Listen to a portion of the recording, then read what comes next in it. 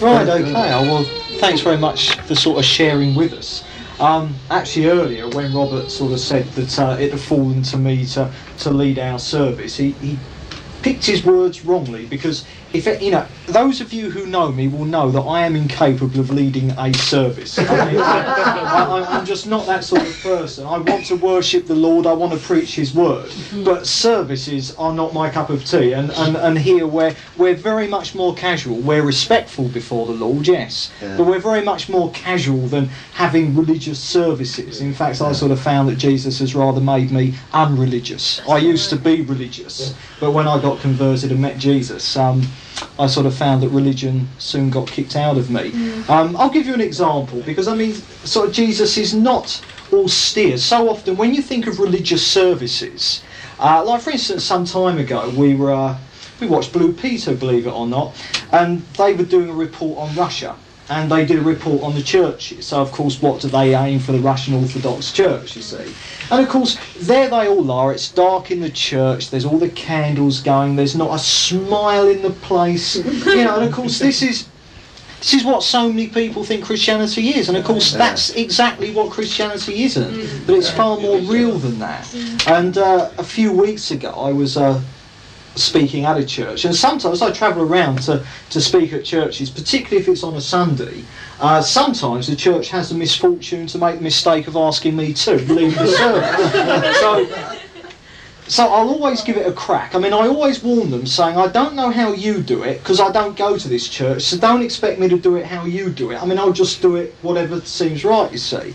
And on that particular occasion, they're having a communion after the service, and they said, would you lead that? And I said, you're all right, I'll give it a crack. And what they did there is they sort of had the wine or the Ribena, and sort of that went round. And that's right. And they had these two baskets with rolls in, you see.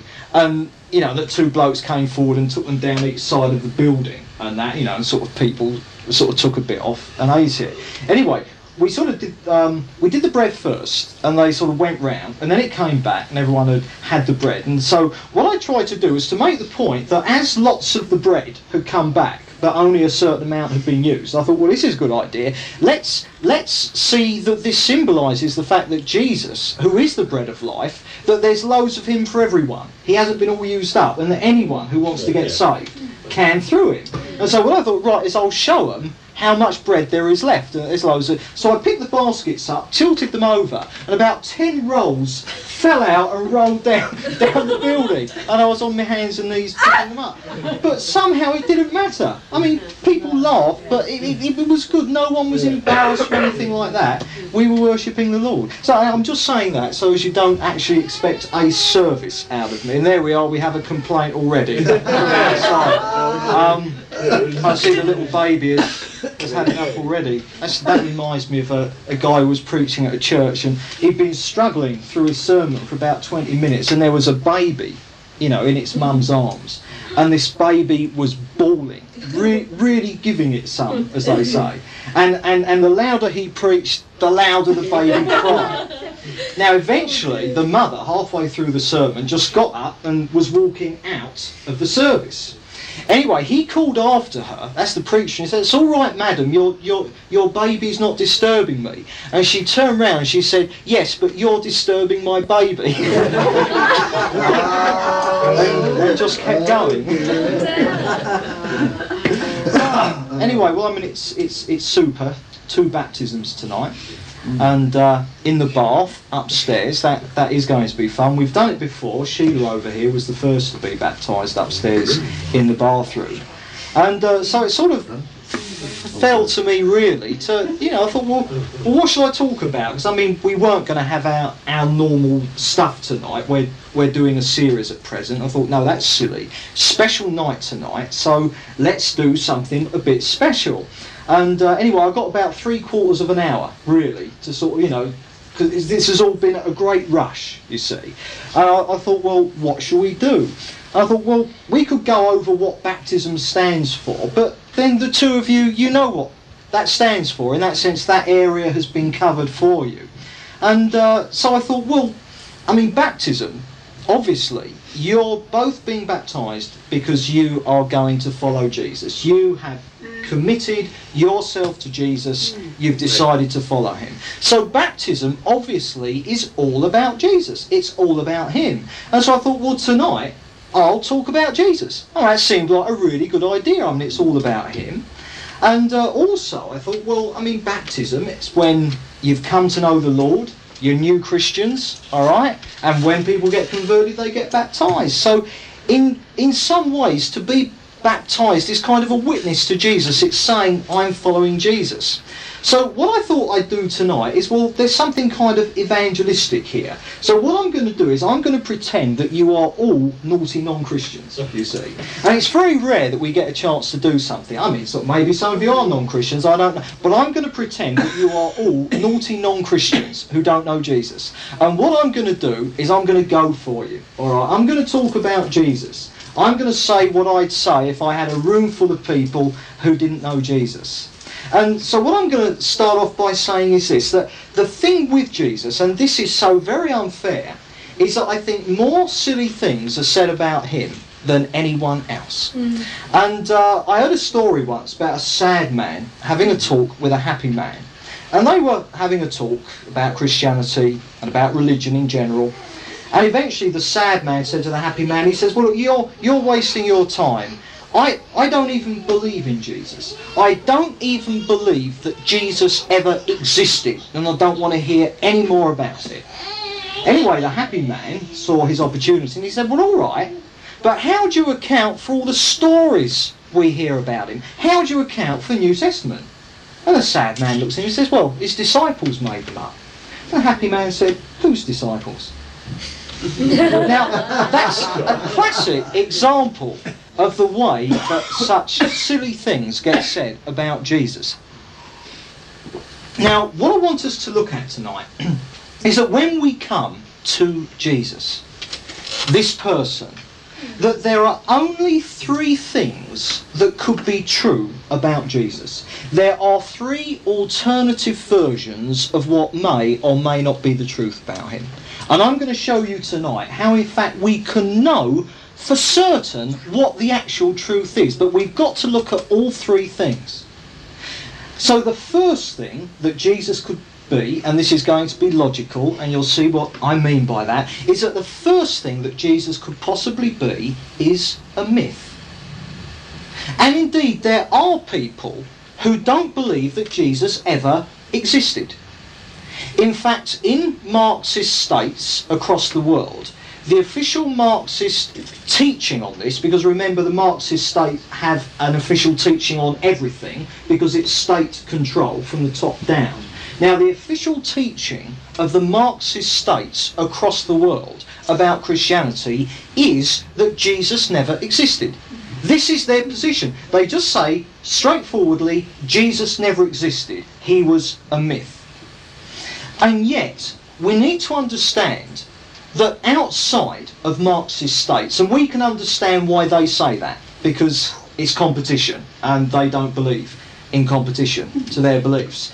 But outside of the Soviet bloc, no serious historian doubts the existence of Jesus.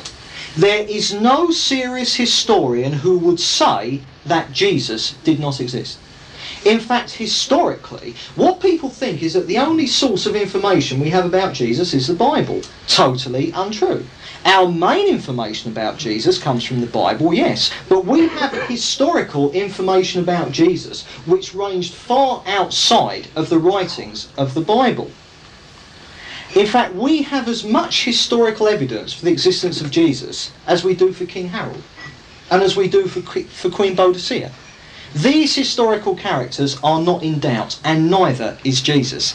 For instance, there's a guy called Josephus. Now, he was a Jewish historian, and his historical works are accepted today by historians as being accurate. Much of what we know of the time he lived in was from him. All right. Now, he was born in AD 37, within a few years of the death of Jesus. And he wrote quite a lot of history. And in one of his books, he refers to James, quote, the brother of Jesus, the so-called Christ. Josephus was fully aware that Jesus existed and that some people thought that Jesus was the Christ. Now, a guy called Tacitus is one of the greatest of the Latin historians, the Romans. And he lived in the first part of the 2nd century AD. So he was 100 years after the death of Jesus on the cross. Now, he wrote a big book called Annals. And in that particular history, he went on about the events when Rome burned down. Do you remember, 64 AD, Rome burned down while Nero fiddled? Now then, what happened was that the rumour went out that Nero himself did it, that Nero had gone mad and that he did it. Now, speaking of this event, Tacitus says this, and I'm quoting from the Annals. He said, hence, to suppress the rumour, because Nero was being blamed, hence, to suppress the rumour, he, that is Nero, falsely charged with the guilt and punished with the most exquisite tortures the persons commonly called Christians, who were hated for their enormities. Christus, and that's the Latin version of Christ, Christus, the founder of that name, was put to death as a criminal by Pontius Pilate, procurator of Judea, in the reign of Tiberius. Now there we have a fully accredited Latin historian whose works are accepted by modern historians today as being accurate. He lived 100 years after the death of Jesus, and here we have him writing about Jesus. And what he says, put to death as a criminal by Pontius Pilate, the procurator of Judea at the time of the reign of Tiberius, is exactly what the Bible says. So here we see evidence for the existence of Jesus outside of the Bible. Anyway, there's another guy, Romans, Suetonius. Now, he wrote the life of Claudius. Do you remember the BBC Two did a big thing, I, Claudius? Do you remember?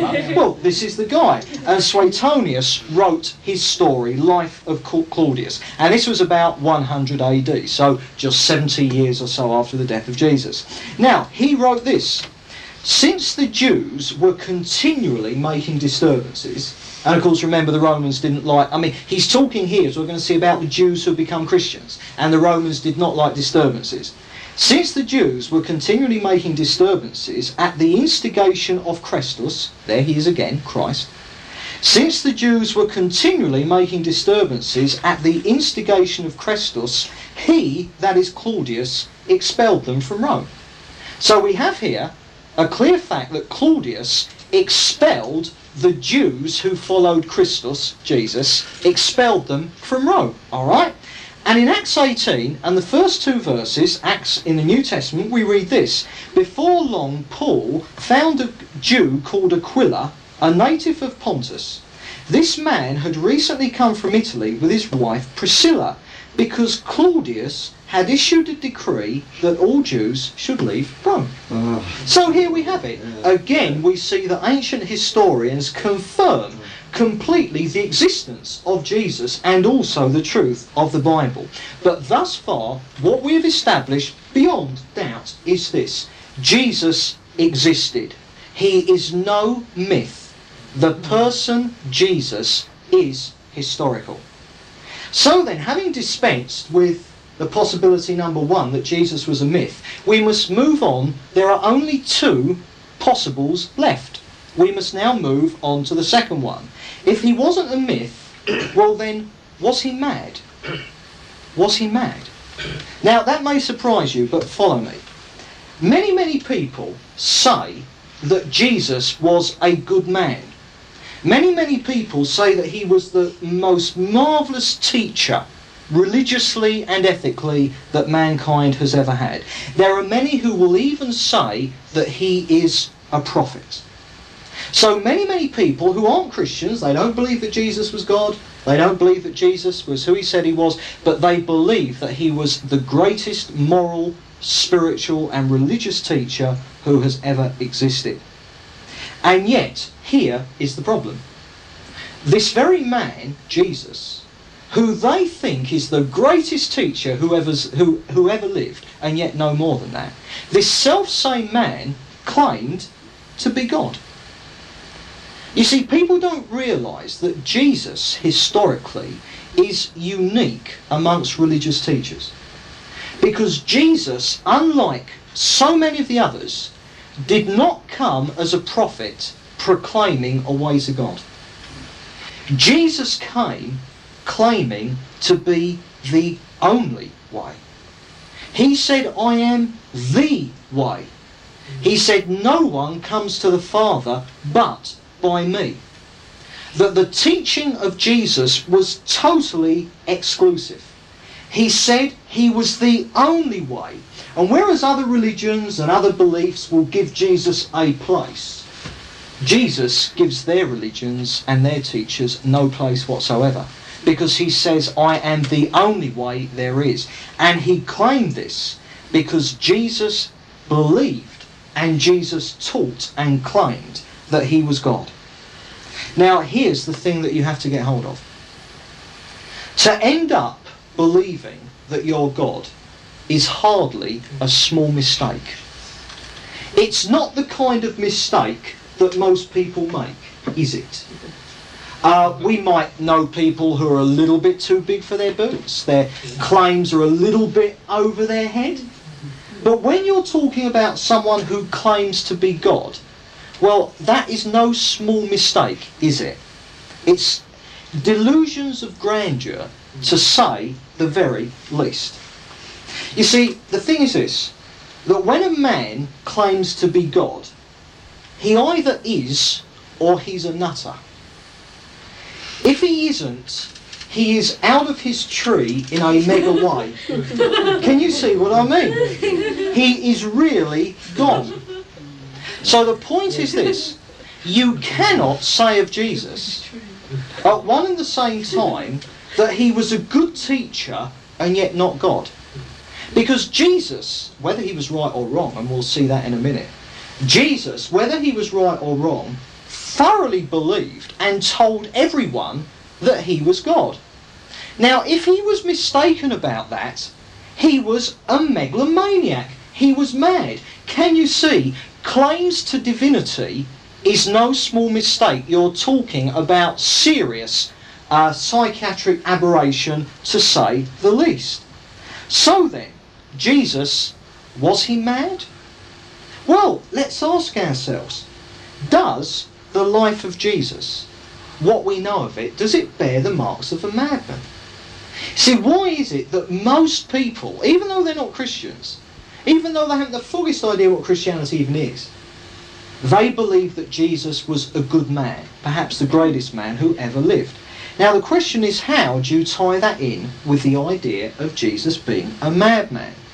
Now, some years ago, there was a guy called John Stuart Mill. Now, he was a philosopher and influential in his time, but he wasn't a Christian. And I'm now going to tell you what some very famous yet ardent non-Christians have said about Jesus. John Stuart Mill said this, that he was, quote, the greatest moral reformer who ever existed. Rousseau, do you know the name Rousseau? One of the most influential figures today, because his philosophy and teaching, albeit quite a long time ago, has had tremendous influence in the thinking of modern man. Now he, talking about Jesus and comparing him to Socrates, says this, and again Rousseau was a non-Christian, alright? He was a total non-Christian.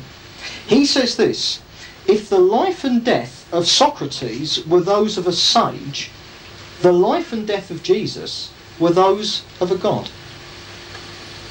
And there's a guy called W.E.H. Lecky, who is one of the greatest recent historians that there's ever lived. Now, he is still tremendously famous and respected. His works stand high. Again, he was a non-Christian. But in his history of European morals, I mean, can you imagine writing a book like that? Well, Lecky decided that he wanted to write the history of European morals. But in it, he says this, remember, he's not a Christian, or wasn't a Christian. The character of Jesus has not only been the highest pattern of virtue, but the strongest incentive to its practice, and has exerted so deep an influence that it may be truly said that the record of 3 short years of active life has done more to regenerate and so soften mankind than all the disquisitions of philosophers and than all the exhortations of moralists. Now here we have it, the almost unanimous verdict of non-Christian thinkers who, when they speak of Jesus, regard him as the greatest moral being who has ever lived. So we've seen this. Was Jesus mad? Because if he wasn't God and believed he was God, he was wrong. But it's not just a question of making a mistake. He was desperately psychologically ill and deceived. Therefore he was mad. But does his life show madness? In fact, the opposite. He is held up by Christian and non-Christian alike to be the epitome of what a man should be. Now, can you see, therefore, that Jesus wasn't mad at all, and that it is so ridiculous, it is a wholly untenable position to say that Jesus was a good man and leave it there. He wasn't just a good man. He was either who he said he was, or he was mad out of his tree completely. So then, he's not a myth. We've seen that he couldn't possibly have been mad. There's only one logical possibility left, and it's this, that he was the Messiah. That he was exactly who he said he was. That he was God. That he was the way. That the life he lived clearly bore out that the message that he said about himself was absolutely true. Jesus was the Son of God. Jesus was God himself become a man with the sole purpose of dying on the cross so that everyone had a chance to be saved.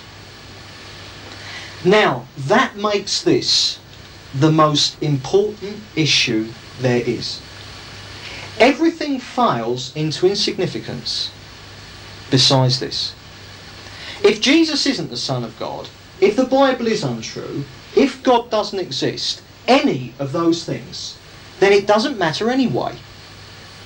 I've said it so many times before. If we live in an accident, a cosmic accident, millions of years ago, nothing turns into something all by itself. Now, you've got more faith than me if you believe that. But just a cosmic accident. No one did it. There's no designer. There's no God behind everything. It's just an accident. Well, let me tell you, if that's true, then nothing matters. There's no purpose. There's no meaning. It's junk. Forget it. Love, goodness, it's all meaningless. They're just ideas that are helping us to get on with our evolution towards greater things. The whole thing is meaningless. But if Jesus is the Messiah, then we have in front of us the most important issue of all. It's the issue of our very eternity. Because what people so often tend to forget, you see, Christians come along and we get called those hellfire Christians. You know, and people think we're rotten because we believe in hell, we believe in judgment. And they say, oh, we're rotten. I mean, look at Jesus. He was a man of love. He was compassion. Not like these Christians. They're rotten. They believe I'm going to burn in the lake of fire. They're rotten. Well, let me tell you, if you read the Bible from cover to cover, the most teaching about hell is from the lips of Jesus. If you cut Jesus' teaching out of the Bible, you would not have any hell or lake of fire. You'd have the odd mention, but it wouldn't make any sense at all. Jesus was the most vociferous hellfire preacher who ever lived. Not because he wanted to scare people, but for this simple reason. Jesus came to save any who would respond to him in faith and follow him. Now then, it is lunatic to go up to somebody and say they need to be saved if they don't know what they need to be saved from. And a Christianity that merely says you've got to be saved is meaningless unless we tell people what it is they need to be saved from. Yeah. Now, can you see that to be a follower of Jesus secures our future for eternity? And what an incredible future that is. Mm-hmm. But to reject Jesus secures an eternity under God's judgment in the lake of fire. Now, can you see nothing else matters compared to this? Everything else, every other matter, pales into insignificance when you're confronted with the possibility of eternity in the lake of fire. If it's not true, well, nothing matters anyway. But if it is true, It is the single most important issue we face.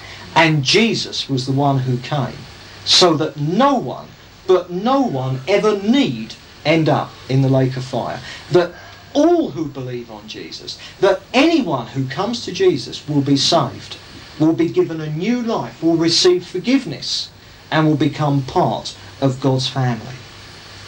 Now, everything in the Christian faith hinges on one thing. There is one fact in the Bible that if it's not true, the rest of it is just absolute piffle. And it's the resurrection of Jesus.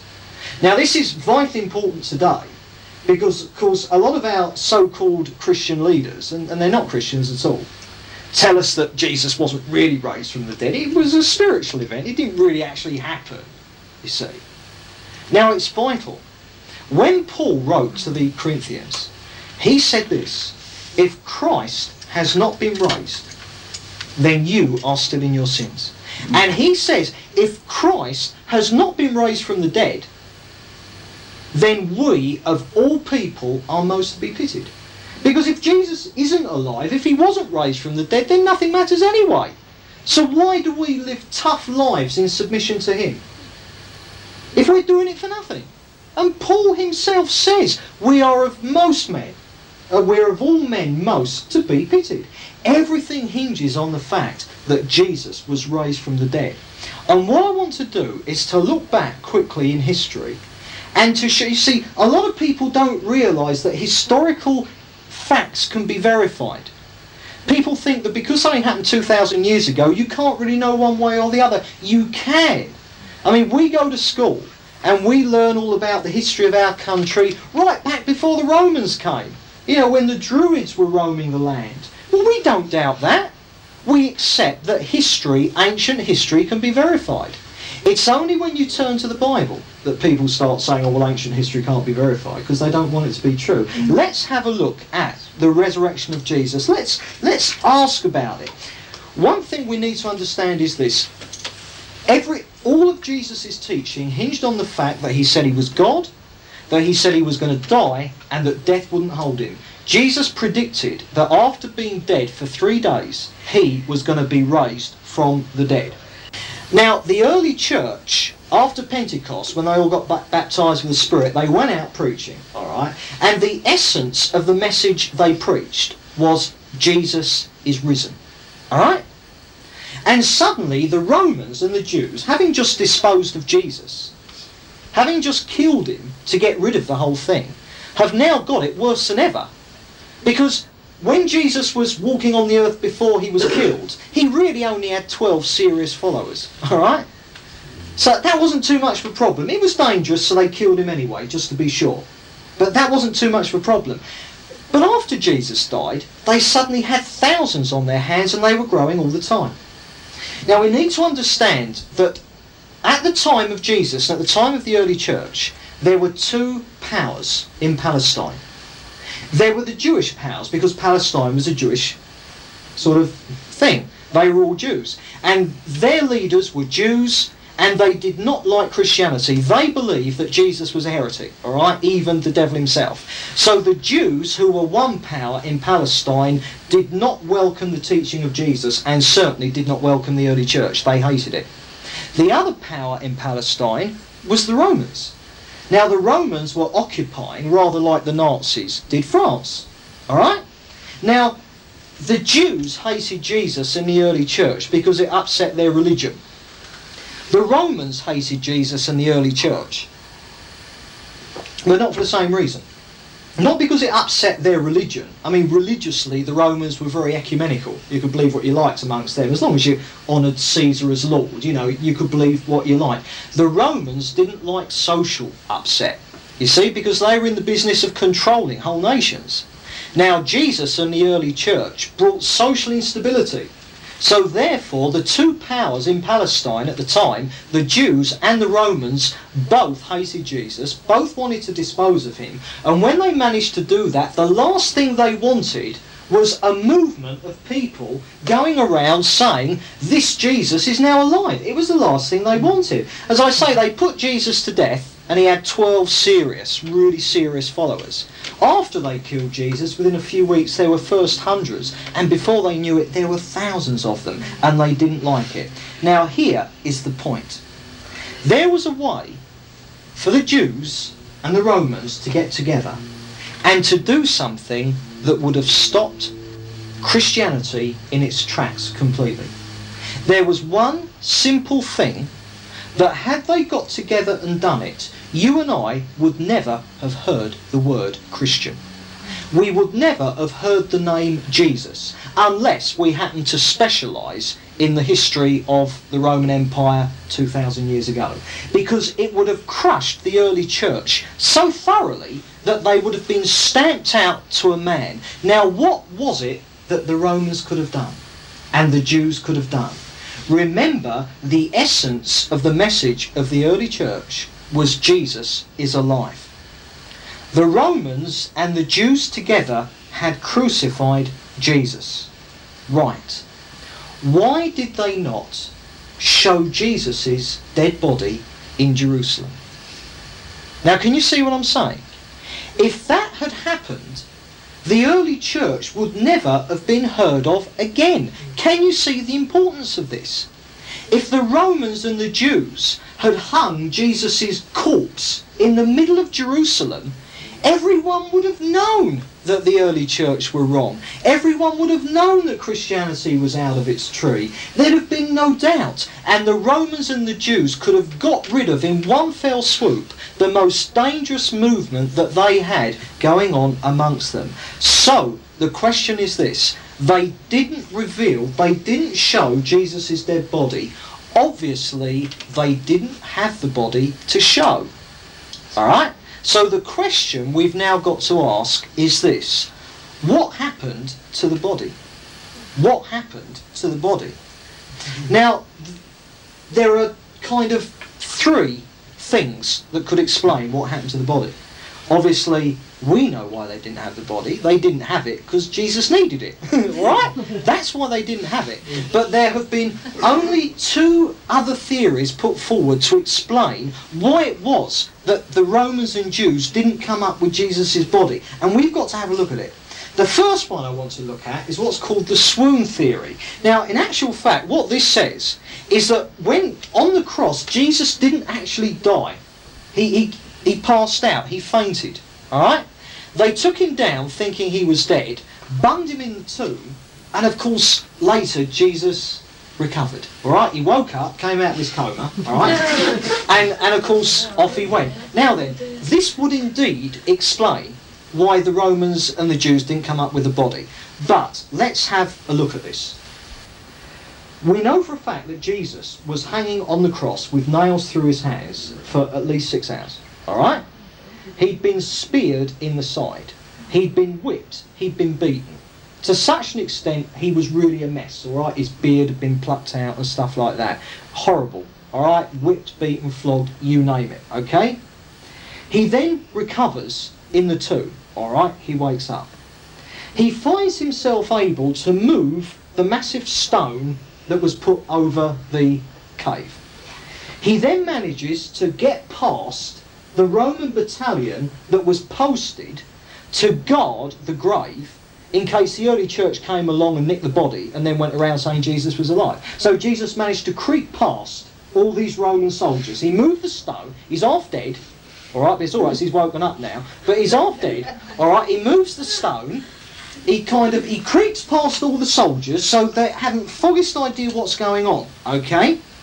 He then finds the disciples and he gets them all together. And then manages to convince them that not only has he been raised from the dead, but he is now glorified. Alright? That he is now risen in a glorified body. I mean, the blood's still pouring from his side. It's still... And in that amazingly bad state, Jesus manages to convince them that he was the Son of God and that he'd just been raised from the dead. Alright? And they believed him, and so Christianity started from there. Now, I think you'll see that that is patently ridiculous. But there's another thing as well. If that is what happened, then Jesus is a liar. Can you see that?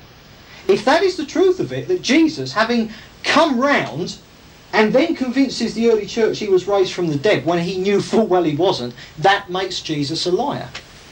You see, there you have it again. Does Jesus' life bear out that he was a liar? And the kind of megalomaniac liar who wanted a reputation for being God when he knew he wasn't. Can you see that this first thing, the swoon theory, is ridiculous? It cannot begin to explain why the Jews and the Romans didn't present the dead body of Jesus. Now, the more favourite theory, and this is the one that most people go on to, is this, that it's the disciples who stole the body. The disciples nicked the body of Jesus and then concocted the story that he was raised again from the dead. So they had the body, all right, so that the Jews and Romans couldn't present the dead body of Jesus, and then went around telling everyone that Jesus was alive and that they'd seen him. All right. Now then, let's ask ourselves, could that possibly be the case? Well, how could it possibly be the case? Firstly, the body, as we've seen, was guarded by Roman troops. Because in actual fact, the Jews feared this very thing, that an attempt might be made to steal the body of Jesus and then everyone go around saying he was alive. Because the Jews knew that Jesus predicted he'd come to life again. And they went to Pilate and arranged for the Roman guards to be put on duty. All right. So then, we've got to ask ourselves, the body is guarded by the Roman troops and it's sealed with this giant stone. All right. Now, 2 days earlier, the disciples had fled in terror and despair. All right? They saw Jesus dying on the cross. They didn't believe that Jesus was going to die. Not really. Not really. They were destroyed and broken men. They fled in terror. All right? They were totally disorganised. And I'll tell you, when 12 men flee in terror, not one of them knows where the others have gone. Can you see what I mean? You might have an idea, but no way do you know where the other 11 are. All right, or in fact 10 at this point, because Judas obviously... 11 of them because Judas had dropped out. Now then, the point is this. They fled in terror. They're totally disorganised. How in 2 days did they manage to get together the courage and the skill of a crack commando elite, who then broke Jesus' body out of the cave without the guards, the Roman guards, even knowing it had happened? And for a Roman guard to fall asleep on duty was a death penalty.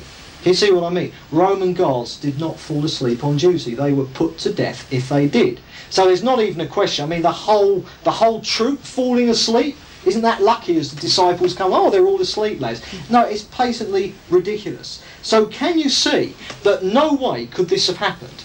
But let's just suppose it. The disciples, they get together there. I mean, they make the SAS look like a bunch of wallies now, don't they? I mean, they get in there and they get out. They got the body of Jesus, all right? They then go around telling everyone that Jesus has been raised from the dead. They know he hasn't been raised from the dead.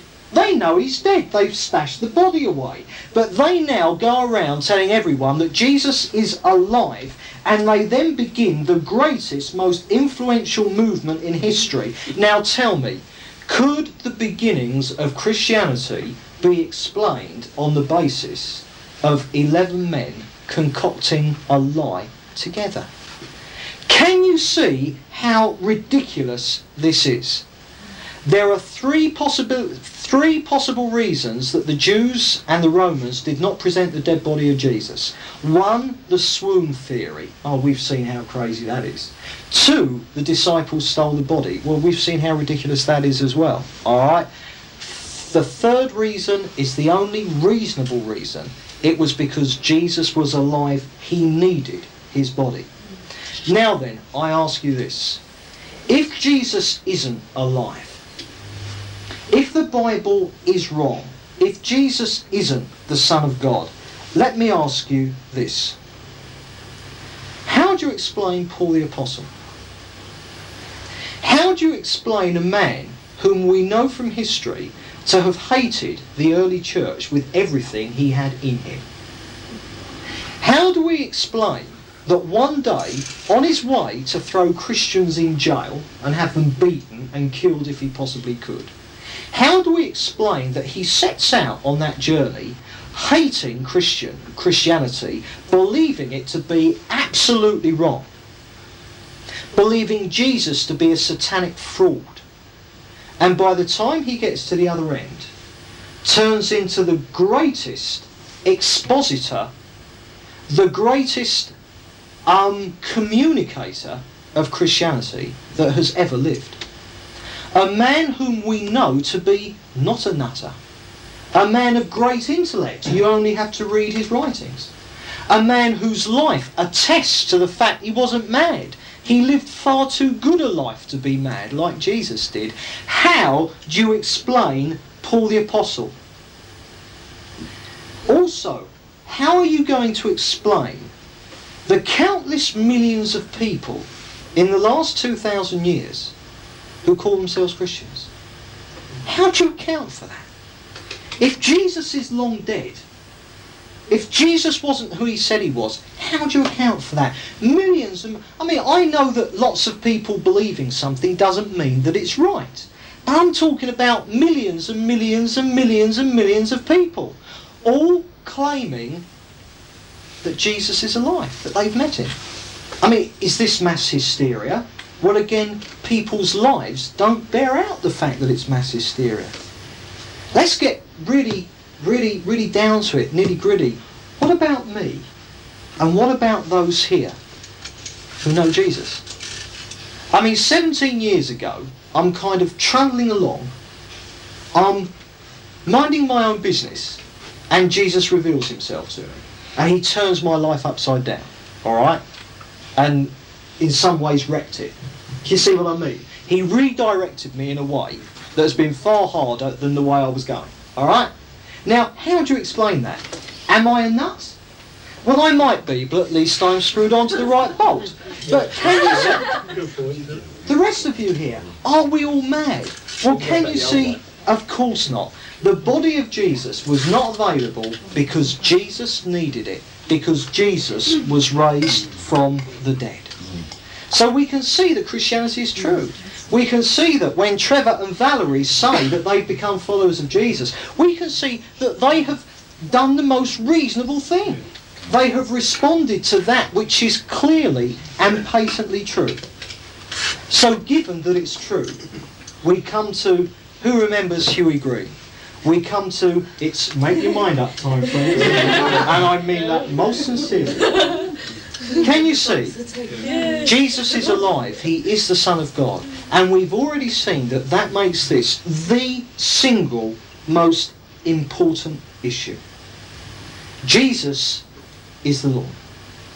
Jesus has died so that each one of us, so that any who follow him can be saved. And they're saved because they realise that they're sinners and they just get it as a free gift. It's just one of the perks. If you follow Jesus, eternal life is the first perk you get. There are lots of others, but that is the perk that you get, a free gift. But because Jesus is Lord, because he is God, because he is the Creator, can you not see how despicable it is that we, the mere creatures of God, deny him his rightful place in our lives? When the early church went out preaching, it's very, today evangelism tends to, we sort of preach, we tell people about Jesus, and then we issue an invitation. We invite them to come to the Lord. That is totally not what the Bible says. When the early church went out, they preached, God commands all men everywhere to repent. You are not invited to have eternal life. You are commanded to have eternal life. Now you can deny that. You have free will. You can reject Jesus and you'll take with that eternal damnation if you do. But can you not see that Jesus wants you to have the best thing he can give you, salvation, and it's already there. You've simply got to draw on it. Now can you see from what I've said tonight that if you're going to deny Jesus, if you're going to say that Christianity isn't true, then all I can say is you need greater faith to believe that it's untrue than you do to believe that it's true. And it really is time to be sensible. Jesus is commanding this world to repent and to follow him. Jesus is commanding you to repent and to follow him. And in so doing, it's not that he's kind of taking authority over you because he likes to lord it over you. It's not because he fancies himself as big boss. He doesn't. Jesus' idea of big boss was to humble himself and die in your place. Jesus commands you because it's so very, very important to him that you become part of the family. Because he loves you so much. Because he wants you so much. And remember that when Jesus hung on that cross for 6 hours, dying in our place so that we never had to be condemned. If we follow Jesus, we never need face the judgment of God. But when Jesus was hanging there, it wasn't the nails that held him on that cross. It was his love that held him on that cross. At any time he could have clicked his fingers and angels would have come and lifted him off that cross, healed him instantly. No, Jesus held himself to that cross because he was doing it for the world that he loved so much.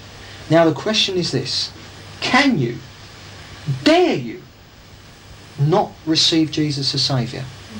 Trevor and Valerie have. And tonight they're going to be baptised. We're dunking them tonight in the name of Jesus. And they're saying to everyone, and in every one, I don't just mean every person, I mean every angel, and I mean every demon, including the big one himself, including Satan. They are saying, Jesus is Lord, and you are beaten, and you have no more call on my life, because now Jesus is my Lord, and Jesus is in charge of me.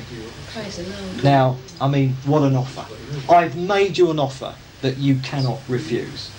And if anyone wants to accept that offer, well, at some point, you just make that clear to us.